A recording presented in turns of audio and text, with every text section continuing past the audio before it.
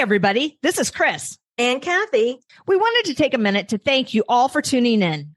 We appreciate every listener and are grateful for this platform. Please help us share our vision by subscribing to our show through your favorite streaming app.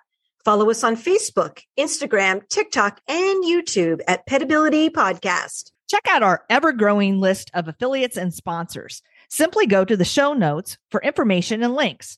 And be sure to use our promo code PETPOD22, that's PETPOD22, on checkout to receive your discount from our affiliates. And now, here's a word from our sponsor. Hi, I'm Alon Landa, CEO of Medcovet, and I'm a proud sponsor of Petability.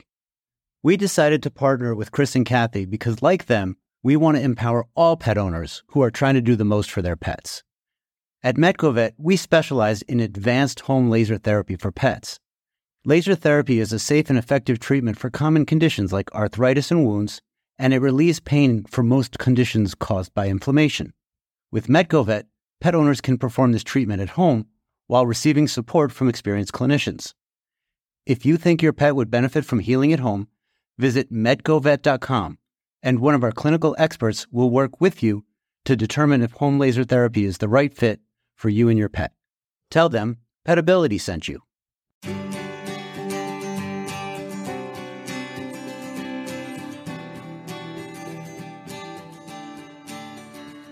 Welcome to Petability. I'm your host, Kathy Simon, certified veterinary technician and certified canine rehabilitation practitioner. And I'm your host, Chris Cranston, licensed physical therapist and small animal physical rehabilitationist. Our podcast provides interviews and information to help your pets live their best lives. Hey, Kathy, what's up today? Hey, Chris. It's a fantastic day here today. Although it's like 15 degrees outside. And getting progressively colder. Yes. So we have that to look forward to here in New England. Welcome to New England. Yep. Yeah. Well, I'm going to just jump right in because, I think we've talked about that one of the reasons, or at least I've mentioned in the past, that one of the reasons that I became a physical therapist versus like another area of science or a different part of healthcare is that I really wanted to develop a rapport with my patients, like a real connection. Mm-hmm. And, that was fulfilled as a physical therapist, but an even deeper bond has developed when I pivoted to treating animals with physical rehabilitation. It's quite natural to grow close when we share the mutual goal of helping their pet, but also empowering them as the pet's owner to help their best friend. So I've just loved this facet of my professional career. And as I examine the relationships in my life, many of which have spanned over a decade, most of my close friends actually started as clients. And if I'm to predict the future, I think this will be true with our next guest. So this is the first time that you and I have had one of our own clients on the show. Today, we're going to be delving into Phoebe's journey with her dog, Hugo. Hugo is a 12-year-old mixed breed. He's a pitty boxer coonhound who was rescued in pretty rough shape by Phoebe later in Hugo's life. Little did she know that a few years later, he would be diagnosed with a progressive disease called degenerative myelopathy, or DM for short. Now, this disease causes progressive paralysis, much like ALS or amyotrophic lateral sclerosis, or Lou Gehrig's disease in people. And this is a disease that renowned physicist Stephen Hawking had. And if you remember, his mind was brilliant to the end, but his body failed him. So there's no cure, unfortunately, as the messages are lost when they travel along the spinal cord. They affect voluntary motor control first. The cause is still unknown, but there seems to be a genetic component. And when I started this field 20 years ago, it was called the German Shepherd disease due to its high prevalence in German Shepherds. But now we know it is much more widespread and does seem to have a breed disposition due to this genetic mutation. Typically, the disease manifests as progressive weakness, but a silver lining, if there can be a silver lining, is that the disease is not painful. So today, I want to welcome Phoebe Hart and Hugo to the show to share their journey, how Hugo's diagnosis has impacted their lives together, and the reality of day-to-day challenges they face, a true owner's perspective. Welcome, Phoebe and Hugo. I'd like to welcome Phoebe to the show as well. What I'd also like to do to let the audience know is that they have no idea how handsome Hugo is. He's stunning, stunningly handsome. If you're listening to the show and you're an owner that has a dog with degenerative myelopathy, you're a warrior. So please welcome Phoebe Hart to the show. Thank you, guys. That was quite the intro. I feel so honored to be here. We really appreciate you being here because, we talked about this and we think it's just really important. DM, degenerative myelopathy, like a lot of other dog diagnoses, owners don't think about it until their dog gets it. And so part of the mission of our show is to educate people out there. So, maybe they know what to look for and how they can adapt if their pet happens to be diagnosed and, how quality of life can be preserved. So even though this is probably in many ways going to be a little bit of a tough conversation, we all agreed that this content was really important to get out there. So Phoebe, why don't you start out? Give us a brief history of Hugo. When did you get him? How did you get him? All that good stuff. I've been wanting to adopt a dog for a while, and I grew up with pets, a menagerie of different types. And funny that you mentioned how handsome he is, Kathy, because I saw him on Instagram, I think, and I would just keep checking back in for about a month. And then I finally worked up some courage and he was still there, thankfully, and took him home that day. When I got him, he had he had 2 surgical wounds from mast cell tumor removals. His entire neck was raw and filled with sores from being on a chain, and he was covered in his own feces and wouldn't stop. He was inconsolably screaming, and I was like, "This is my guy." Do you know anything about his story before you adopted him, or how he got to the MSPCA? Yes, he didn't have a great home life before me, and he was kept on a chain outside, and he was not exposed to other dogs or anything. He was actually bought from I think he was a Southern guy with the coonhound in him, and he was bought to be a security dog, which once you get to know Hugo, you would find very quickly that would not a good suit. And then one of his owners died, and the owner's husband drove him off and dumped him on the side of the road, and he got picked up 2 days later as a stray in October. So, and then I got him end of November. Yeah. How old do you think he was, Phoebe, at that time? They estimated around 9. And speaking of age, DM is typically afflicts dogs that are middle age to older. So I think 4 to 14, that's quite a span, but it's not something that you would typically see in a very young dog. So he certainly fit that diagnostic bill. Phoebe, can you tell us a little bit about your life together before Hugo was diagnosed with DM? What were you guys doing? Were you very active? Were you hiking, walking, anything like that? I always wanted to adopt a senior dog for, a little couch potato. And I thought I was doing that and got the opposite. Hugo can cruise, or he used to be able to cruise 6 miles a day to get his energy out. He was just I was like, this is a puppy, I swear. So very active, loves to go on walks, and my professional career has always involved kind of the marine industry and being on the water, and being on boats and everything. And, I hilariously thought, swimming would be a big part of his exercise, and found out he can't swim. Oh, Hugo. Yeah. He needs the Heads Up Pets water collar. Okay. Yeah. We'll talk about that after. Oh yeah, absolutely. But very active, but good, work-life balance. I could go to work. I would come home.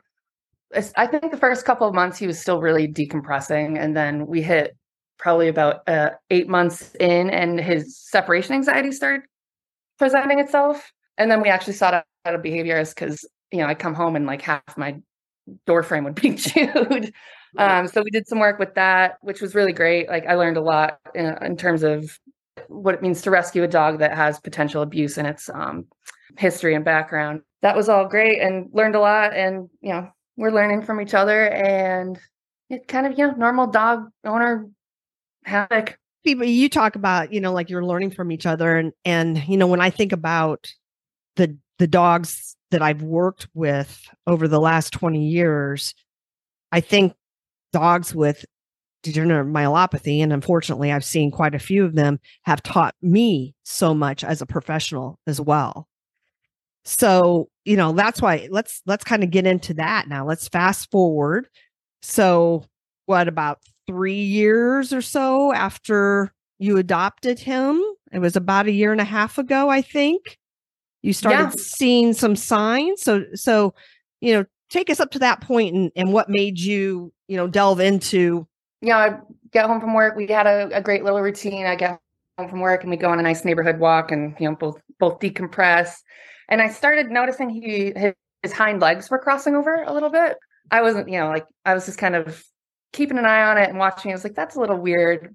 And then he started, when he'd lift his leg to pee, I'd noticed he would sometimes kind of stumble and like very small little, just like trips and stumbles and just like leg crossing. Nothing major, but it was definitely abnormal. And I remember actually talking to my sister-in-law, and I was speaking to her about it, and she was just like, dude, if you're worried, if you think something's wrong, like, you're his dog mom, get it checked out, go with your gut. And took him to the ER, and they were like, what are you here for? And I was like, I don't really know. They first started thinking it was a GI issue, like he potentially had a blockage, and eventually ruled that out. And they referred us to a neurologist. And that's when I started realizing that this is something more than nothing, I guess. And it can be difficult in the beginning too, Phoebe. I mean, sometimes the subtlety of DM starts with just a little bit of toenail scraping, or just a little bit of, like you said, the legs crossing. And sometimes you're like, did I just see that? And degenerative myelopathy is tough because it's a diagnosis of ruling out all these other things. And then we come to the conclusion that it's degenerative myelopathy. Which is, so you have to essentially rule everything out, which is a lot of testing and kind of, scans. That's just a bit of a process. Yeah. Very time consuming and very expensive. And, Kathy and I always say that we're very fortunate to live here on the East Coast in the Boston area, where we have access to a lot of specialists and so forth that can help us navigate these things. But, for those of you out there, just to reiterate, some of the early signs to look for, which could, again, be other things, but it would be like Kathy mentioned, the toenail scraping. One thing we didn't say is knuckling. And that's when the dog will stand on the top of its paws. So with DM, it starts in the hind legs, but with other neurological diseases and injuries and so forth, it could be front legs, back legs, one side, one leg. But knuckling is always something to look for. And if you see that in your dog, to get attention immediately. Talked a little bit about loss of balance, like you said, when he was lifting his leg to go to the bathroom. But it can even be as subtle as just swaying when they're standing still. So, you might be standing there on the street talking to a friend, and you'll notice like your dog's hind end kind of swaying back and forth. That's a very early sign of what we call ataxia. So that's kind of a hallmark of DM as well. And then as it progresses and they're getting a little weaker, they can have problems with some functional things. Like you might notice it's taking them a little bit longer to get up from the floor, when they're laying down or sitting, or maybe they miss that jump when they're getting into the car or onto the sofa. But like we said before, it could be a lot of other things. It could be a progression of arthritis, or, like in your case, Phoebe, they were thinking he had a medical condition, some GI thing that could affect him physically. So really, really important to seek out your veterinarian and a specialist if indicated. One of the very early signs, I could hear the knuckling, or not necessarily the knuckling, but the scuffing of his nails on the sidewalk. And it became such a noticeably audible thing that it turned into a symptom, because I was like, why are you? And that to the point where he was grinding his nails. And then one of them, he quit and it was bleeding. I was like, so that was another big kind of signal that something was actually not right. We needed to get him checked out. So Phoebe, what was your reaction when you got the diagnosis of degenerative myelopathy? We got referred to Angel Memorial, and we had a great neurologist, and she watched him walk down a hall within 20 minutes of us getting there and said, yep, something neurological is going on. She wrote 3 things on a whiteboard. I forget the other 2, but the last one was degenerative myelopathy. And I was devastated when I saw it. You know, it Did you just know like what hit it like meant? the only reason I had known what it was because I did one of those Embark genetic tests because I wanted to see what mix Hugo was. And it came back with like a little red flag for degenerative myelopathy that he might have it, or he has the genetic precursor for it. When we first started in rehabilitation, like Chris said, most of the time you would see these dogs get referred to you, and they were almost always German Shepherds or Pembroke corgis who were diagnosed with degenerative myelopathy. But now we know that any breed can develop degenerative myelopathy. Well, I was going to say just a little lesson about the genetics here. It's a mutation in a particular gene. And we're fortunate now that we have these various DNA tests at our disposal, and they're becoming more accurate in terms of determining your pet's breed and mix of breeds. But just like 23andMe and Ancestry and those types of things for people, it also can alert us to, various healthcare issues. So this gene, it can either be not present on both, I think, the male and female side or something like that. They can have one marker, which means that the pet is a carrier, or they can have two genetic markers.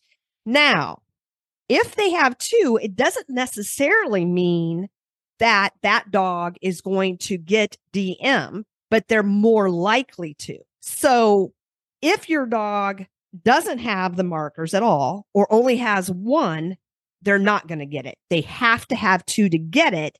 But if they have two, it doesn't mean that they absolutely will. He had both. His vet at that time, said very similarly to what you just described as, it doesn't necessarily mean he's going to get it, but we'll just, keep it on the back burner and cross that bridge if it arises. And so I did know of the disease, but I really didn't. We forgot about it until it was, appeared on that whiteboard again. And I just, I felt my heart just sink. And I was like, oh no. And Phoebe, the thing that you did, I think that was the smartest, greatest thing that you could have done was assemble the greatest team of people you could gather to be on Team Hugo. And I'm really interested to hear about that and how you got everybody on the team together and how they work together. Because I have another client who's got a dog who's a progressive neurologic disease. And the reason that this dog and your dog has done so well is because of the management of this disease with the team members that you have.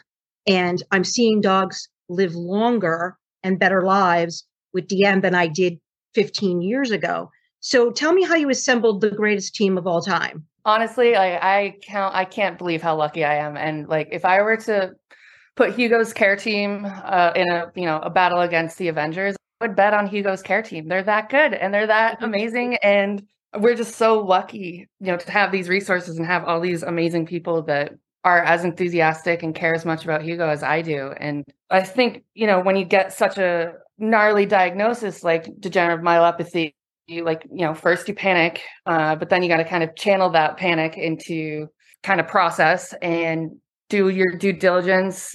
They told me, they gave me a few cliff notes at the neurologist. They were like, you can't stop it, but you can slow it down. So, that led to researching how to slow it down. The best way was physical therapy. And Mighty Morphin Chris Cranston came into the picture very, very quickly. And, the team grew from there with, everybody's connections, Sleepy Dog, Healing with Sam.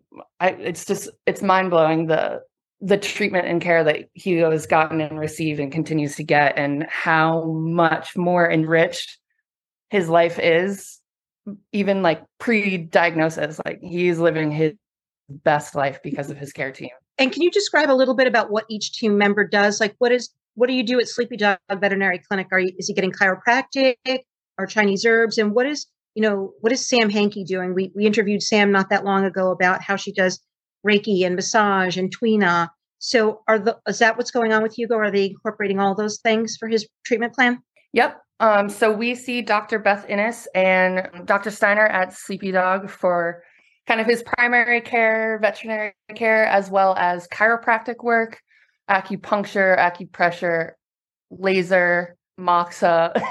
everything, and herbal supplements to like help with kind of the compensatory issues and everything that's kind of coming parallel with taking care of him. It's incredible. And we go to Healing with Sam once a week now for energy work, massage, Reiki, and communication. And that has just been such an integral part of checking in with Hugo, understanding like where he's feeling pain, where his frustrations are, and like how to work through it, how to like assist with, not only the day-to-day stuff, but all the underlying frustrations with, the fact that he's dealing and trying to figure out how to move his body and, why he doesn't understand why his legs don't work anymore. And then we got Chris and him wrestling every other week, and it is like WWE in the best way, I'm from Iowa, and we know how to wrestle. No, we do a lot of things. I have a mobile practice at this point in my career, so I go to Phoebe and Hugo's home, and we do a lot of exercise to maintain his function, mobility, strength, retain muscle mass, which he has done a fantastic job. He's still got a booty on him. And we do hands-on, and that's usually where the wrestling comes in, especially if there's a nail trim involved. But Phoebe, you and I talk a lot about, where is Hugo now and what we can do in that session, but also what you can do at home between visits, and then, going into the future, like, well, there might come a day when you're going to need this, and also providing equipment for you to use at home and so forth. And I thank you for your props, but I also want to mention that he goes to a facility where he was receiving hydrotherapy for a long time in terms of an underwater treadmill, and is also doing land-based exercises and hands-on and so forth. Phoebe mentioned something, Chris, that I think is important to talk about. We want to focus on the fact that he has this neurologic disease, but also the tremendous amount of compensatory related stuff that happens with DM, your muscles, tendons, ligaments, bone. And so incorporating this team, we're addressing everything here. We're addressing his physical body, his physical needs, and his mental needs and his emotional life. And assembling that team was key to meeting the needs physically and mentally for him. Yeah, absolutely. And Chris has been so helpful with, teaching me there are other ways to enrich Hugo that aren't necessarily involving a ton of physical activity. And the creative problem solving and the strategies that we as a team, I think, have built to keep Hugo like happy and healthy and stimulated has just been such a tremendous improvement on his overall health in so many different ways. And it's been really, really cool to see something change, and instead of getting upset or frustrated with the progress of the disease, just to pivot and change it up and, have fun doing something else or engage something else and just be creative and have fun with it, which is something I did not envision. And I've been told by several owners of dogs that have degenerative myelopathy that the most difficult part, honestly, is going through each stage. So, when you start off and your dog is knuckling, you panic. But then you learn to live with it, and that's your new normal. You'll get them a boot, right? But then they need more care. Maybe they need slings or harnesses. And now you've reached another level in the disease. And emotionally, you have to come to the point where you're like, okay, this has progressed a little bit, but this is our new normal. Now we have a help them up harness, and now we have a sling. And then, your dog has some more progression, and maybe you go to a wheelchair. And so each level of stages is finding your new normal. And I find that for clients, going through the stages, I think, is one of the hardest parts. Yeah, absolutely. And finding that new normal, and, not letting that initial new stage development kind of like consume you and drop you back down into like, oh my God, it's getting worse. Like there's just has to be, a grander understanding that even if this new stage has and, it's physical deterioration, but there are other ways to, look at your pet and be like, okay, so your legs don't work, but you love playing with this like snuff ball thing where you get to knock it around and then you sleep for 3 hours because you're so exhausted from that enrichment, and noticeable progressions happen, and you have to get to that new normal mindset is looking at your pet, paying attention to them. For me, it's looking at Hugo and seeing his, spunky attitude, bees in his bonnet, ready to go, doesn't care that his booty doesn't really work anymore. He wants to charge, and, keeping let their attitude kind of be your guide and keep you positive, because they're still happy as a clam. They're still wanting to keep going. So should you. And he serves as the inspiration for all of this. I love that. Let your dog lead you. Let your dog's emotions lead you. In the very beginning, you said, your initial life with Hugo, he was very active, more than you expected. And it would take you, hours and miles of exercise to not only wear him out, but I think also address some of his anxiety that he came with. And, we talked about with the progressive loss of mobility that his anxiety is actually increased. But as you said, arming yourself with other tools, it's just different. It's not necessarily worse. It's just different. So now how do you wear him out? Not so much physically, but through mental engagement and problem solving and all those things that you've done. And on your own, you were very creative, because as he lost mobility, I remember you showed me how you kind of you created some barriers for his toys that he was knocking around, so they didn't go flying across the room and he couldn't get to them, causing more frustration. So, you're very much problem solving in the moment too. Let's roll up some blankets and, put it around here so he can always get to it. And it's twofold, because as Kathy said, it's mental, I guess threefold: emotional and physical exercise. Hey, Chris, I'd like to take a little break right here, if you don't mind, to mention our affiliates: Dr. Busby's Toe Grips, a dogsbestlifebox.com, and our friends at Heads Up Pets Water Collar. For information and links, simply go to our show notes. Remember to use the promo code PETPOD22 at checkout. That's PETPOD22, all capital letters, to receive your 10% discount on orders. Before we move on from the team, let's talk about dog walker Dan, because I remember as Hugo started losing some of his ability to walk, and you asked Dr. Beth, should I continue hiring his dog walker and having his dog walker come in, a couple times a day? And what was her answer? She said, absolutely. And I was so relieved to hear that. And she pointed out, Dan may not be, walking Hugo as far as they normally do, might be out of his comfort level, but it is part of Hugo's routine.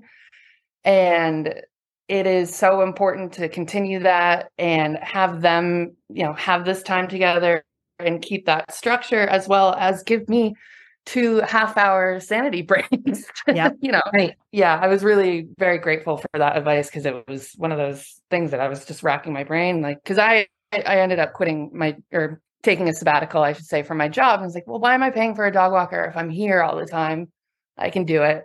And she's like, for sanity's sake and your own emotional health, keep the dog walker. I think that it's important for owners to know that they do need a break, and you can experience, as a caregiver fatigue or compassion fatigue. And maybe we only think of that in the sense of a person taking care of maybe another sick person, but that's not true. It can happen across the board.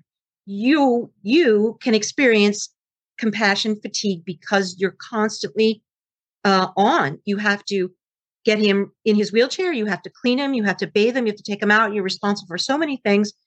And you guys have a system, right? And not anybody can just jump in on that system. So I think owners are surprised to understand that they are experiencing some fatigue or compassion fatigue. I had a client, and I know this seems silly, but a client who had a very old dove, and she was very old. Her mother was just like, I feel so bad. I can't do this and I can't do that. And I'm so exhausted. And she's round the clock with the medications and stuff. And I said, you're burnt out. She said, how could that be? I said, because you're caregiving. I know she's a dove, but you're caregiving around the clock. And she was surprised to hear that. Are you saying dove as in a bird? Yes, a dove, a little dove. Aw. I know. And and all of a sudden you had like some lisp No. or something, and you were saying No. like dog, It- but no, sounded like it was a little dove, and she required a tremendous amount of around the clock care, and her mother was amazing at it. But because she required this, she didn't go on vacations, she didn't go to the movies, she didn't go out to dinner with friends. Friends were angry with her because they didn't understand why she could maybe go out to dinner but not dinner and a movie. And so she lost a part of her social life. She lost a little bit of her, social support, and that was a burnout for her. And so it was important for me to say, get yourself a dove pet sitter and go out to dinner with your friends because you need it. You have to have it. giving yourself that permission, because you can only be as good for your pet as you feel.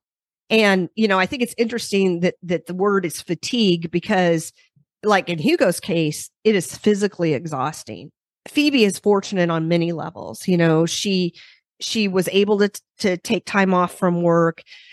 She has, family and friends and resources around her, but also she's very physically fit and able. And Hugo's not a small cookie.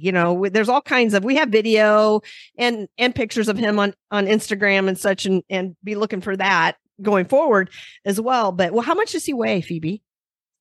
He's weighing in around 65 pounds these days. Yeah. Yeah. And it's like a sack of potatoes, because when they can't help themselves, as the disease progresses, then, you're taking all of that. And Phoebe lives on the third floor of a building, a cool historical building, but the elevator went out. And, that's one of those times where it's like an oh shit moment, because, she had to haul him up and down several flights of stairs. And so I think sometimes we think about the physical fatigue, but, in this case, there's also that emotional fatigue, that compassion fatigue that Kathy mentioned. And, when you're feeling these things, sometimes I think that we're afraid to voice them, because it shows, maybe a sign of weakness, or, that we shouldn't be feeling this way. I mean, there can even be resentment created, with your pet because of the things that you're dealing with. But I do think it's important to talk to other people and talk to your care team and so forth, because they can help to reframe it and make you realize that, oh, this is normal. This is okay. And this is what I need to do to help myself, to help my pet.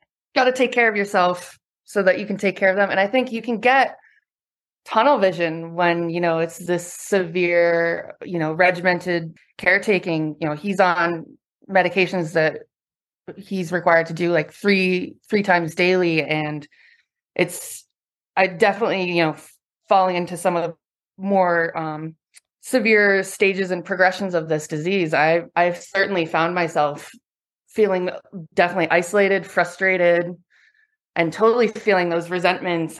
So Phoebe, I am privy to the fact that you have acquired a lot of accoutrements for Hugo, bling over time, in terms of things that he has needed to help him to function best, and also maybe prevent some injuries and things like that. Can you kind of go through a progression of the equipment and things that he's acquired over this last year and a half?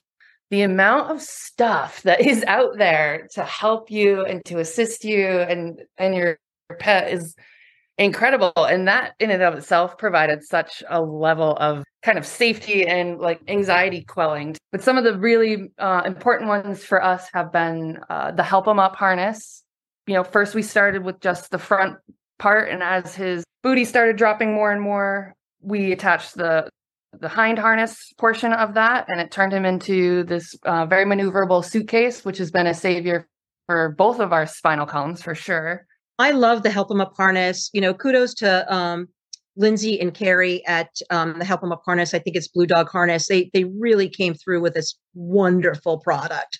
It's incredible. And I think Chris, Dr. Beth, and Sam all gave me really great tips and tricks on how to use it, and introducing the hind part, because, most dogs aren't used to having, straps around their hips and a a handle on their hip bones, and introducing that before he necessarily needed it to get him familiar was really helpful advice. So on top of getting all these things, I'm also getting really helpful advice and learning along the way on how to utilize them, and also accommodating his male anatomy with the help. Yeah.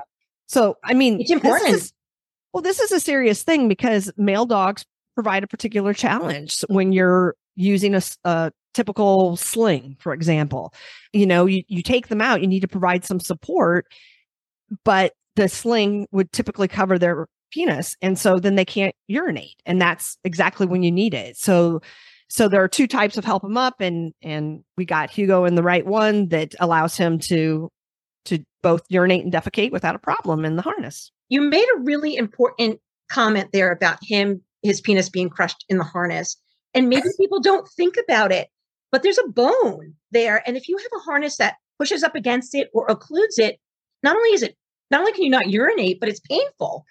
And you know what, Chris, just speaking of dog penises in general, you've got to look when you're getting a harness, whether your dog's penis is forward or back. And that's going to help you determine what kind of harness you're going to want. And is it a pendulous penis? Does it have testicles? Do they have testicles? Testicles is a very important question when fitting a cart. So there are different types of saddles that accommodate male and female anatomy with a mobility cart.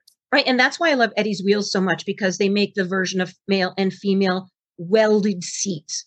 I just want to say too that if I had to ask you, Phoebe, how many booties gone through in the last year and a half, what would be your guess? Well over, I'd say we're definitely close to 100. So again, just talking about, having those, right? They're wearing out. You have to make sure you order more, taking the time to do that. And Phoebe would use shoe goo, duct tape, stitch, whatever she had to do to keep said booties in as good a shape as she could for as long as she could, because this stuff is expensive. Oh, we're booty connoisseurs, Yes. Tried them all. Exactly. And sometimes it is trial and error, but hopefully a veterinary professional can help you, steer you in the right direction. We interviewed Alaria at Vital Vet, and they have, a plethora of resources, including, with different types of booties and so forth. And we'll put that in our show notes. In the very early stages, I think that traction, Kathy and I are a fan of traction. That was imperative, and it still is. Your floors are covered with carpets and yoga mats and different things to not only protect his skin, but now it's more to protect his skin and so forth. But in the early days, so that he could ambulate independently. Been such a really amazing learning curve. But yeah, also the mats, traction mats. Also, we got these sticky pads that they stick to the bottom of his paws, and they adhere to his pads on the bottom, and they have almost like a sandpaper-ish kind of grip. So that was really helpful. Only inside, they peel off immediately outside. But, on hardwood floors and, when we go to friends' houses for dinner and stuff, I'm not going to schlep up a bunch of my Ocean State job lot mats. The stuff that's out there is just incredible. Yeah. I think those are called sticky paws. And unfortunately, Hugo was not a candidate for toe grips. We didn't get those, I think, on him in time, and he was already knuckling, so they wouldn't stay on. So there is some of these tools work best if used at an appropriate time. Mm-hmm. We used the pause booties for a while. Then he needed, which is the balloon type, aid in traction and protection, but then he needed a little bit more protection, heavier booty, if you will. But then you have to balance the weight of the shoe with his strength. So it's heavier, so it's more protective because he's dragging more and knuckling more. So he needs that protection. But at the same time, with increased bulk, you typically have increased weight, and he's getting weaker. So, how do you balance that? And then we progress to a dorsiflex assist, which essentially uses some elastic component on a booty to keep his toes up and prevent him from knuckling. So that's a whole thing. We used, it's called a Biko, Biko, but I kind of make my own version using TheraBands, where we use an elastic from the booty up to his harness in the front and or the cart to help to advance his legs forward if they were kind of getting left behind as he ambulated, again, either in the harness or the cart. So for that neuromuscular education and keeping those pathways as patent as possible, using that kind of assistance. But your dog has to be able to flex their knee to be able to use some of these devices like the dorsiflex. There's a sweet spot for all of these products. And so they may be useful at certain stages of the dog's condition, but then there becomes a point where the dog loses that function or the ability to flex their knee and to be able to use that boot. And then you're looking at more options. You have to look at more options or thicker boots or, stirrups for your wheelchair, things like that. But the important takeaway from that is that there are more options. So don't get discouraged when something starts, not working, or they're, in Hugo's case, he was burning through booties. Like when he was still independent without using his cart, we were blowing through booties so fast. And I was like, oh. And then Chris introduced us to the Dorsoflex, that booty that corrected his footing position. And that was a game changer. And God, when we put him in his cart and those things, he took off. It was incredible. So, even when you hit these progression kind of milestones that, can be discouraging, just like it's so important to remember that there's ways to pivot and new strategies and new things to try. And I'll tell you, it's almost always the owner too. The owners are the ones that come up with these adaptations oftentimes, and they're brilliant and necessary. So oftentimes it's the owner coming up with these fantastic ideas, and it's always changing. Some of the other things that you've acquired over time, we've used certainly physical rehab equipment, different types of balance devices, inflatable discs, BOSUs, balls, physio rolls or peanuts, steps, ramps, but then also talking about things, as it's progressed to, appropriate bedding. Hugo does love to snuggle and burrow and so forth, but I did talk to Phoebe about if he's trying to move and he's buried in all of these covers and he's sinking down in a really soft bed, that's going to be more challenging, so maybe getting an alternative bed that's a little firmer and flatter and that he can move around in different situations. And then she's acquired pee pads and mats and things. The disease can progress such that the dog becomes incontinent. Hugo is not, but he does some angry peeing at times with his separation anxiety. And it has become more of a retention issue, meaning that he is not able to void his bladder. And this has resulted in urinary tract infections and the need for Phoebe and other caregivers to have to express his bladder. And it's very, very hard to not have urine remain there and then develop a urinary tract infection. So he has been dealing with that for a while, right, Phoebe? Yeah. And with the expressing, I've learned to angle it and get some good pressure. It's really funny. You can make a game out of it. And also Orvis makes an incredible pee-proof blanket that doesn't feel like a pee-proof blanket or a pee pad or anything. It's just a blanket that if he pees on it, it absorbs it. I throw it in the wash. No problem. No stink. It's awesome. Highly recommend. Do you use diapers for Hugo at all? He's got a couple belly bands and we use them situationally because he's not leaky yet. He still likes the idea that he has control over his own bladder. So he won't give me, full power. But say I'm running errands and I go into the grocery store, or say I, meet a friend at a restaurant and he's in the car. I throw a band on him just to catch whatever spite he wants to spew that hour. So angry peeing. It's angry peeing. It makes me think of something important in that dogs that have DM that do leak or don't have bladder control that get urine on them. And skin care for these dogs is huge. We cannot let urine sit on the dog. It will turn into urine burns, urine scalding. And so skin care is really important. So these dogs are sometimes I'll use a waterless shampoo and just clean them up periodically because we can't let it sit there. And so that becomes sort of another level of care here, checking the area. If you have a female dog, you've got to really check their folds. For male dogs, you want to check their bellies and their inguinal area because that's where urine might sit.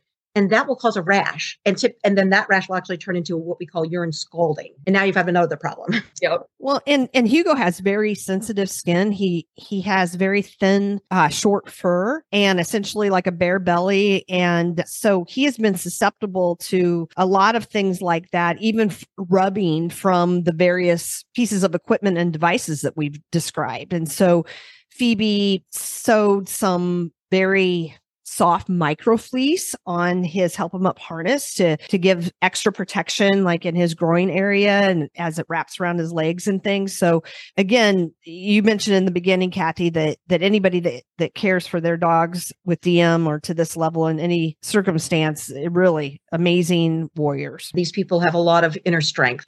I think Hugo came with a heart issue, or you discovered that he had a heart issue shortly after you got him. I just think it's really, really important that we emphasize, because Phoebe mentioned tunnel vision earlier. And I think that oftentimes when a dog has a diagnosis like this and you're seeking that care on a regular basis and you're seeing, the physical rehabilitationist, every week or two, and the other members of the care team, you're so hyper focused on this disease that we cannot forget to address basic medical needs. And it's also hard to remember, he's not a young guy and he is getting older. And just like any animal or human that ages, these medical complications get more complicated and more common. And, that's just a normal part of aging that I don't think we do as a society a very good job of kind of like understanding and accepting that kind of growth and progression in like life itself. And important to just like,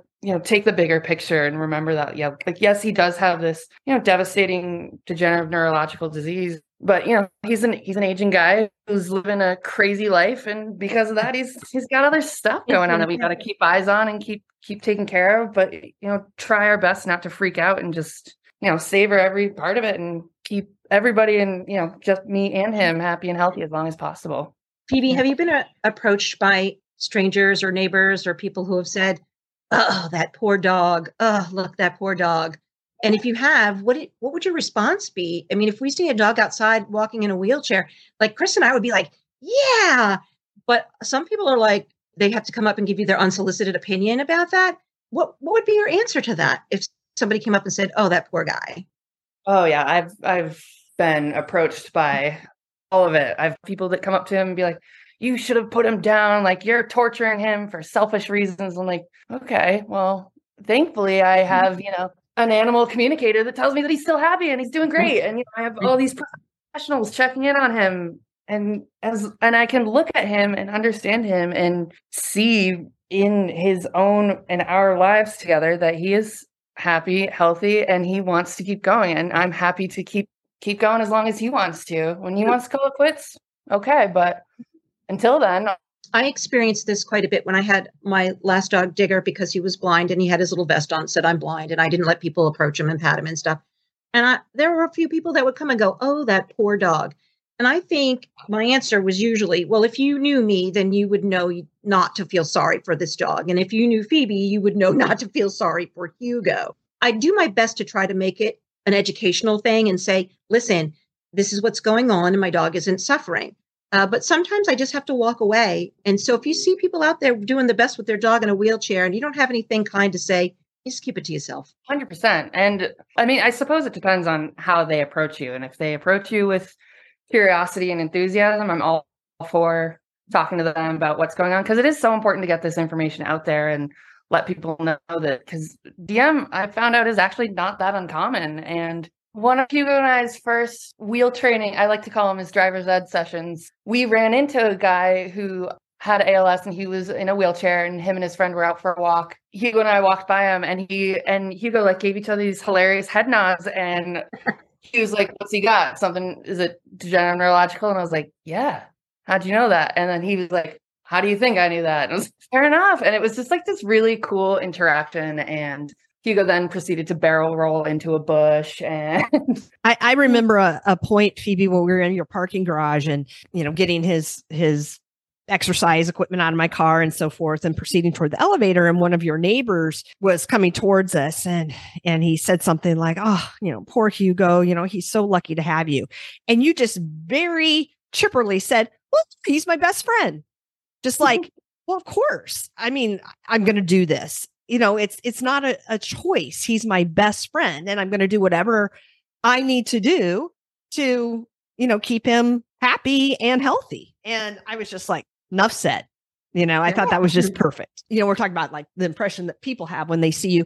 Have other dogs responded differently to Hugo than they have in the past now that he is differently abled? Yes, absolutely. Especially when we're in his cart, which is understandable. It's foreign looking and he moves differently. He can't, do the behaviors and the natural kind of behaviors that, dog socializing and interacting looks like. But he gets around, but it can be a little overstimulating, and for other dogs, he's fine.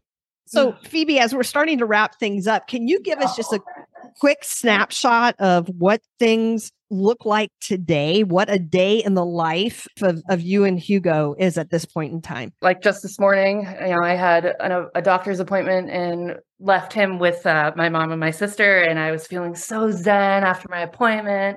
Come downstairs and, he's, my sister's out on the deck with him expressing his bladder so gnarly. It's like hitting the sliding glass door. My mom's frantically running around, washing all the blankies he's peed all over, and it's pure chaos. And then I look at his face and, his tongue's hanging out of his mouth. He's got his Joker grin on, like what I did while you were gone. And it was just like hilarious. And, you got to look at the silver linings and still have fun with it. Phoebe, I hate to bring up, end of life decisions and euthanasia and so forth, but truth be told, this is a fatal disease potentially if something else doesn't take the life of a dog diagnosed with degenerative myelopathy before. And I'm sure you're very much a realist, even though you deflect with humor and things like that. I expect you've given this a lot of thought. Can you talk to us about maybe that line that you won't cross, or how you might know when it's time to let Hugo go? Yeah, absolutely. And, just like what Kathy was saying earlier about in terms of, crossing lines and also navigating the emotional tolls of hitting a stage and then adjusting to the new normal, like with this new, like just last week, and we found those nodules on his spleen, which could potentially be cancer. And I have to now assess if it is cancer, doing a surgery, or is it like not worth it based on like what his quality of life would look like if he would even survive that with his heart condition, and take all those factors into it. And then just also factor in Hugo and his overall health and attitude. I'm so fortunate to have the care team that I do, because I feel like when those decisions and those hard decisions come, I have such a support system to make an informed decision, which is really important.